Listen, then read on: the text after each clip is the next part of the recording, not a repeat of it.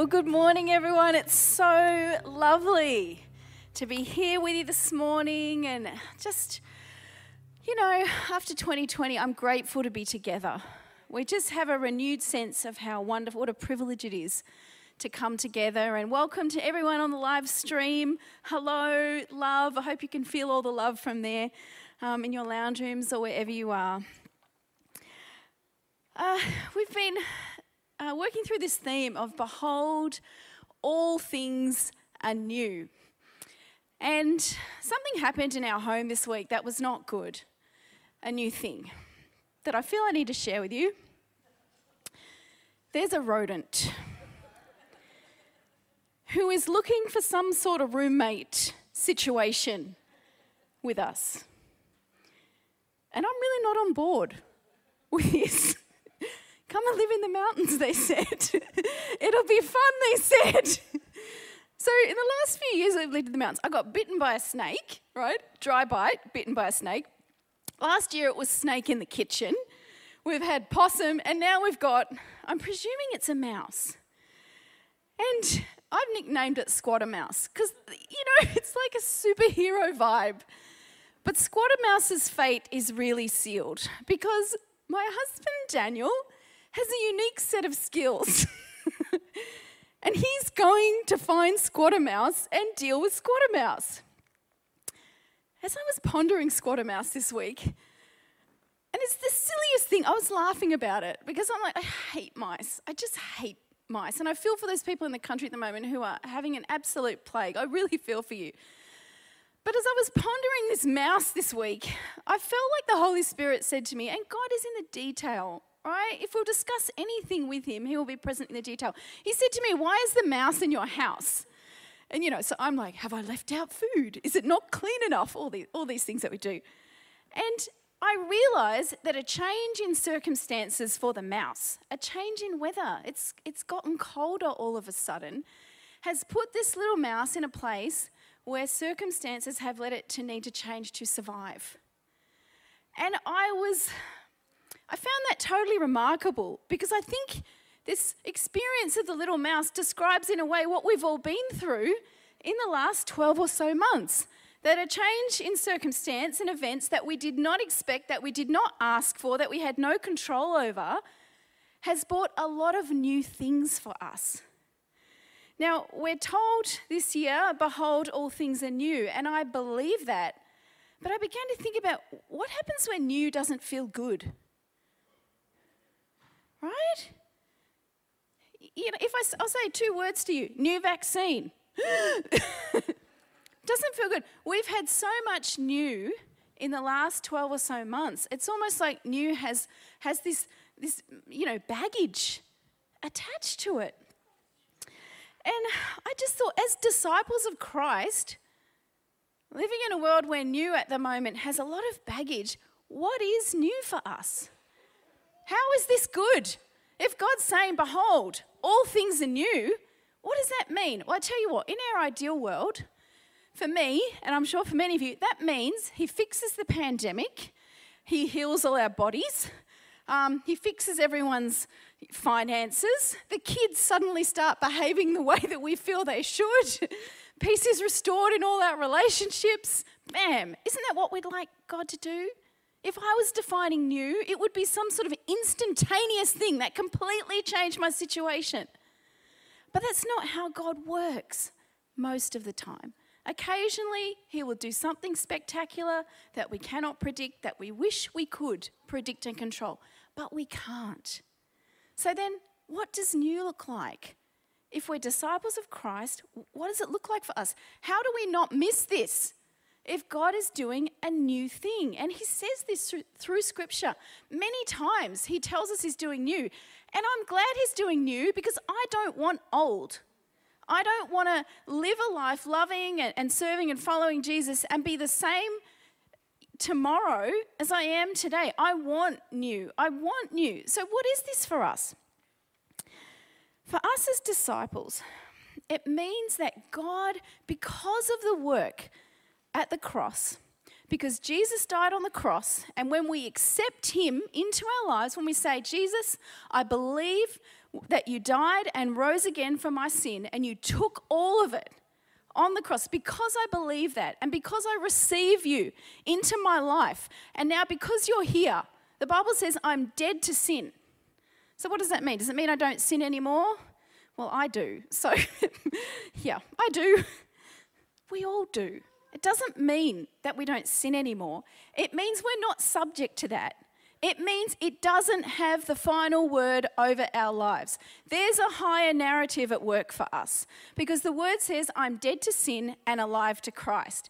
And because I'm alive to Christ, that my spirit, it's tracking on the radar of what God is doing. It's looking, because I'm a disciple, I'm a follower. The onus here is on me. God doesn't force himself on people. This is a decision that is on us. We need to make. If we want the new, we need to seek the new. Because God tells us, I'm doing new. He doesn't change, right? He's always doing new. And what he's looking to do is to fulfill the promises that he's made to each one of us through the word. For some of you, it's, through prophetic words and encouragements as well. He's wanting to fulfill those promises in our lives. And he begins that by working a process within us through our circumstances. Often it's difficult to recognize, but what I've learned is the new things of God are usually hidden in plain sight. So what would stop us from recognizing the new? Okay, let's have a look. 2 Corinthians 4:16. I'll give you the NIV. I'm a fan of the NIV, but then I'm going to read you the message. Therefore we do not lose heart. Though outwardly we are wasting away, but inwardly we're being renewed day by day. Our outer bodies, they're wasting away. I can attest to this. I was doing exercise late last year, and in a moment I injured my back, and it cost me about 2 months on the lounge. And I went from being completely normal to the doctor saying to me, you're going to need spinal surgery. And I was like, what? I was doing good things. I'm exercising. And anyway, I don't need spinal surgery now, thank you, Lord, but it's been a really roller coaster few months. Outwardly, we're wasting away. Inwardly, this is where the new is. We're being renewed day by day. Let me read it for you in the message. So we're not giving up. How could we? Even though on the outside, it often looks like things are falling apart on us, doesn't it? I mean, if we took a temperature check of the world at the moment, it looks like it's kind of falling apart. On the inside, where God is making new life, not a day goes by without his unfolding grace. These hard times are small potatoes compared to the coming good times, the lavish celebration prepared for us. There's far more than meets the eye.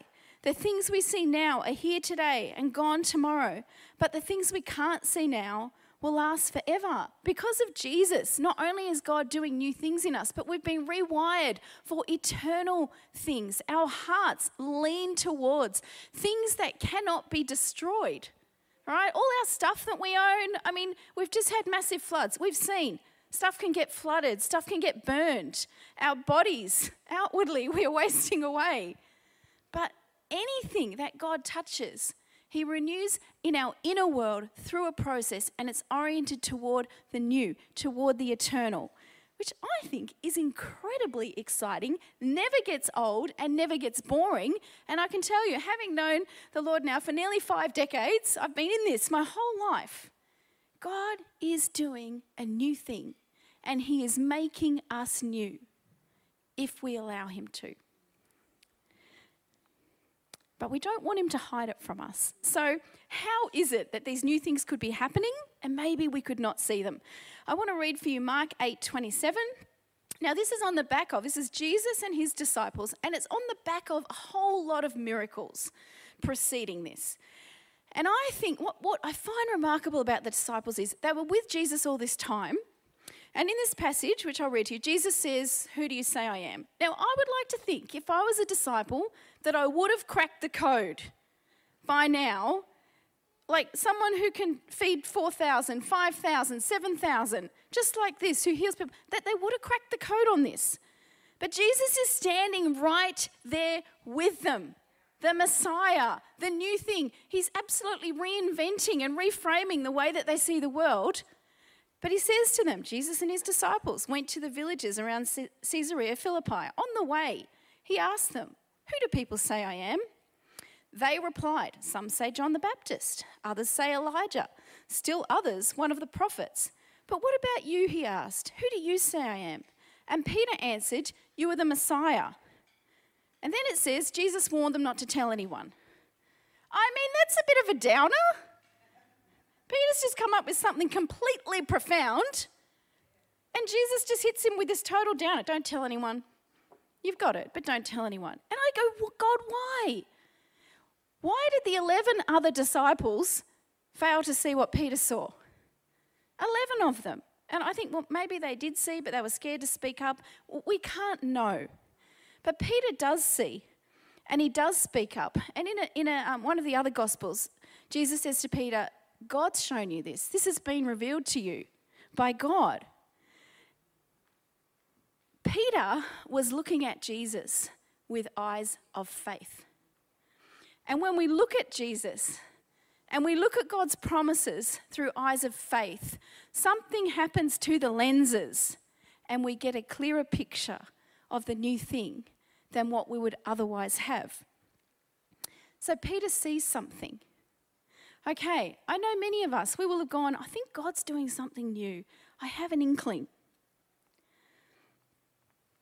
Peter had an inkling. The other disciples are undecided. They say you this, they say you that. We can fail to recognise something that's right in front of us and just be the lonely person who thinks God is doing something new, but we wonder. If we read further in this passage, it says, Jesus began to teach his disciples that the Son of Man must suffer things, be rejected by elders, chief priests, teachers of the law. He must be killed, after 3 days rise again. He spoke plainly about this and took Peter aside and... Oh, there you go. I've skipped a verse. Cut and paste. Sometimes it lets you down. Jesus begins to tell Peter, this is what's going to happen to me. Speaking to his disciples, he's being very open, very clear. And Peter says, nah, that's not going to happen. Now, Peter, the one that knows that Jesus is the Messiah. And Jesus says, get behind me, Satan. You don't have the things of God in mind.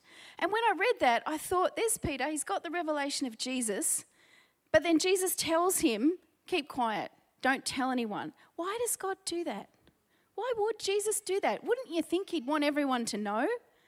And I realize as we look at Peter's journey, there's something in this process that God is doing that is hidden right in front of us, but we don't get to see it culminate until Acts chapter 2, after Jesus rises from the dead and Peter gets up in front of a group of people and they've been filled with the Holy Spirit and the crowd thinks that they're drunk, and fisherman Peter gets up in front of the crowd in the full authority of the Spirit and completely reframes Jewish history through the lens of what has happened with Jesus and the coming of the Spirit.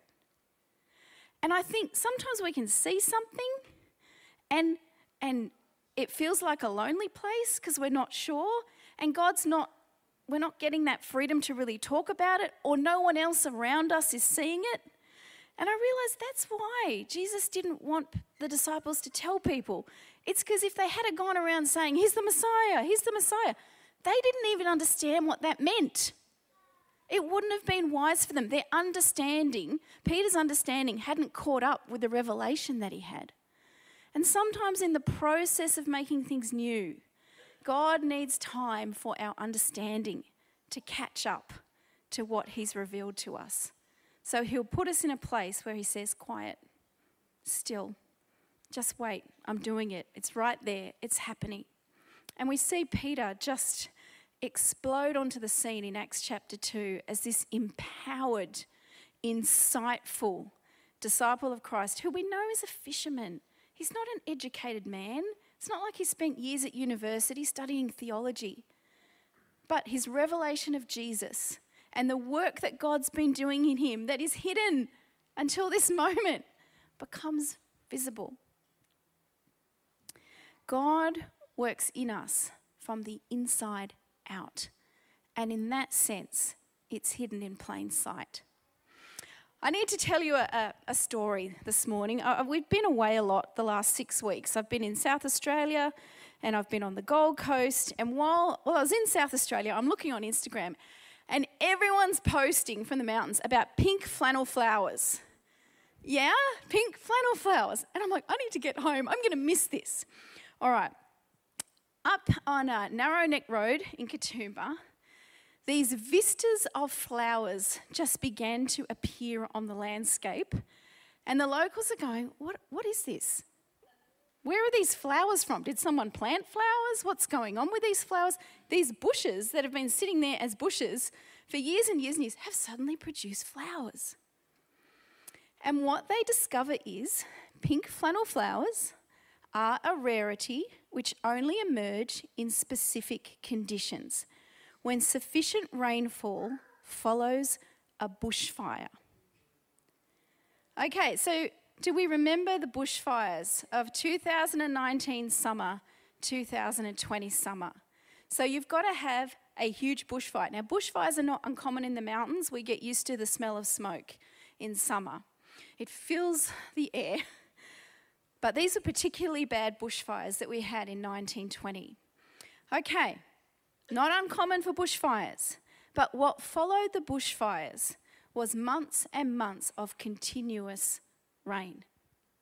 And the combination of those two events, could you pop it up on the screen, caused this huge landscape of these flowers that are otherwise hidden. Because the seeds or the flowers, I don't quite know how all this horticultural, botany, whatever it is, agriculture, how it all works. But there was something about the combination of bushfire and flood, continuous rain, that germinated these flowers, and they just appeared out of nowhere. This is an event that hasn't occurred since the mid-1950s. I know. So when I got back from South Australia, I got in the car and I'm like, I have to find these flowers. So I did. I had to go up because I can see God. God's trying to speak through the flowers, through the process of what he's doing. And I thought about the process of this. What is this, God? It's new events. All right? When God wants to do something new, new events happen. And sometimes, although we want them to be fantastic and spectacular, we want them to be new babies and new weddings, but sometimes it's a new pandemic. Sometimes it's a job loss or a relationship crisis. Sometimes it's a conflict. Sometimes it's as small as a new concern. These don't have to be spectacular things, but these are the conditions of growth. These are the conditions of new. So in case of the flowers, the fire, and then the consistent rain, the event of those created a new set of circumstances. Now, circumstances are the environment where things take place, where seeds get nurtured. And I don't know about you, but I would like my circumstances to look something like Instagram's beautiful destinations page. I don't know if you've seen that, but that's what I would like the circumstances of my life to look like. Islands in Greece. Mountains in Swiss Alps, beautiful, peaceful. It doesn't usually look like that in real life. These circumstances where God is looking to work in these conditions to produce something new are often not beautiful, not ideal, painful. Even though we get bushfires in the Blue Mountains, it's never nice. I had an evacuation bag at the front door for about 5 months. And we had, as a family, we had to plan, which roads are we going to take? I mean, that's the reality of it. These circumstances, they're not nice. They're not what we would necessarily choose, but they're what God uses. And he used these circumstances in the mountains to bring something out of this that was so beautiful and unexpected, as God does. Okay, we need new events. We need new growth conditions, and then we need time. Many changes can only be proven over time. It's easy to say, I've changed, right? Next day, same habit. You know, the join the gym in January. You know, speaking for myself, I'm not going to eat any more Easter eggs after Easter Monday. Yeah, that didn't happen because there's a bag of cream eggs in the fridge. I mean, what would you do? Changes and new things get proven over time. There are some things that just take time, and God knows this, and that is why He will allow our circumstances to continue, and He might not change the circumstance, but He's committed to doing a work in us. Sometimes He does, sometimes He changes it, but oftentimes He's just doing this hidden work in plain sight within us. Finally, in this process of events, circumstances, time, it leads to new things. So much on the earth has happened with people being, locked inside, so to speak. Scientists have done all these studies because of the absence of humans interacting with nature. And they found the most profound results have occurred because of these circumstances and over this time. So, for example, they have found that whales who signal to each other underwater, the absence of ships in the ocean and the absence of humans in the ocean have allowed the communication of whales to extend over much further distances. And they're hearing different sounds from the whales because there's no boats interfering, there's no humans interfering with what's going on. They're finding, the recovery of large parts of land and animals that normally live in the wild. They're finding them in the middle of cities because the cities are empty. New things are beginning to emerge because of these series of conditions. In the photo, could I have the second photo of the flowers? You can see the flowers, and around the flowers you can see burned pine cones. And thank you, Penny. These are Penny's beautiful flowers that she generously allowed me to use. She's got such a great eye. But you can see at the base of that tree is a burned pine cone. And I think that this is a picture of how God works. Sometimes we feel like the burned pine cone. It's not easy, the refining work of God. But God's looking at us going, stick with me. I'm committed to my promises. I'll do what I say. I'm going to strengthen you. I love you. I'm going to get you through. And before you know it, vistas of flowers that you could not even anticipate are going to spring up from places that you never expected. And I love how God is so committed to doing that for us. Ephesians 4:20-24. Paul says, that's no life for you. You've learned Christ. My assumption is that you've paid careful attention to him, been well instructed in the truth precisely as we have it in Jesus. Since then, we do not have the excuse of ignorance. Everything, and I do mean everything connected with the old way of life has to go. So this is everything connected with our identity, our behavior, our mindsets. Before we met Jesus, it's got to go. God's working on it all. Isn't that wonderful? What wonderful news for us. It's rotten through and through, the old way. Get rid of it and then take on an entirely new way of life, a God-fashioned life, a life renewed from the inside and working itself into your conduct as God accurately reproduces his character in you. Colossians 3:9-10, you've taken off your old self with its practices and have put on a new self, which is being renewed in the knowledge, in the image of its creator. You know, I really felt this morning that there are people who are hearing this new, and are just like, enough already. I'm done with new. New is too hard. And I really felt like the Lord just wanted to encourage you this morning to lean in, to trust him.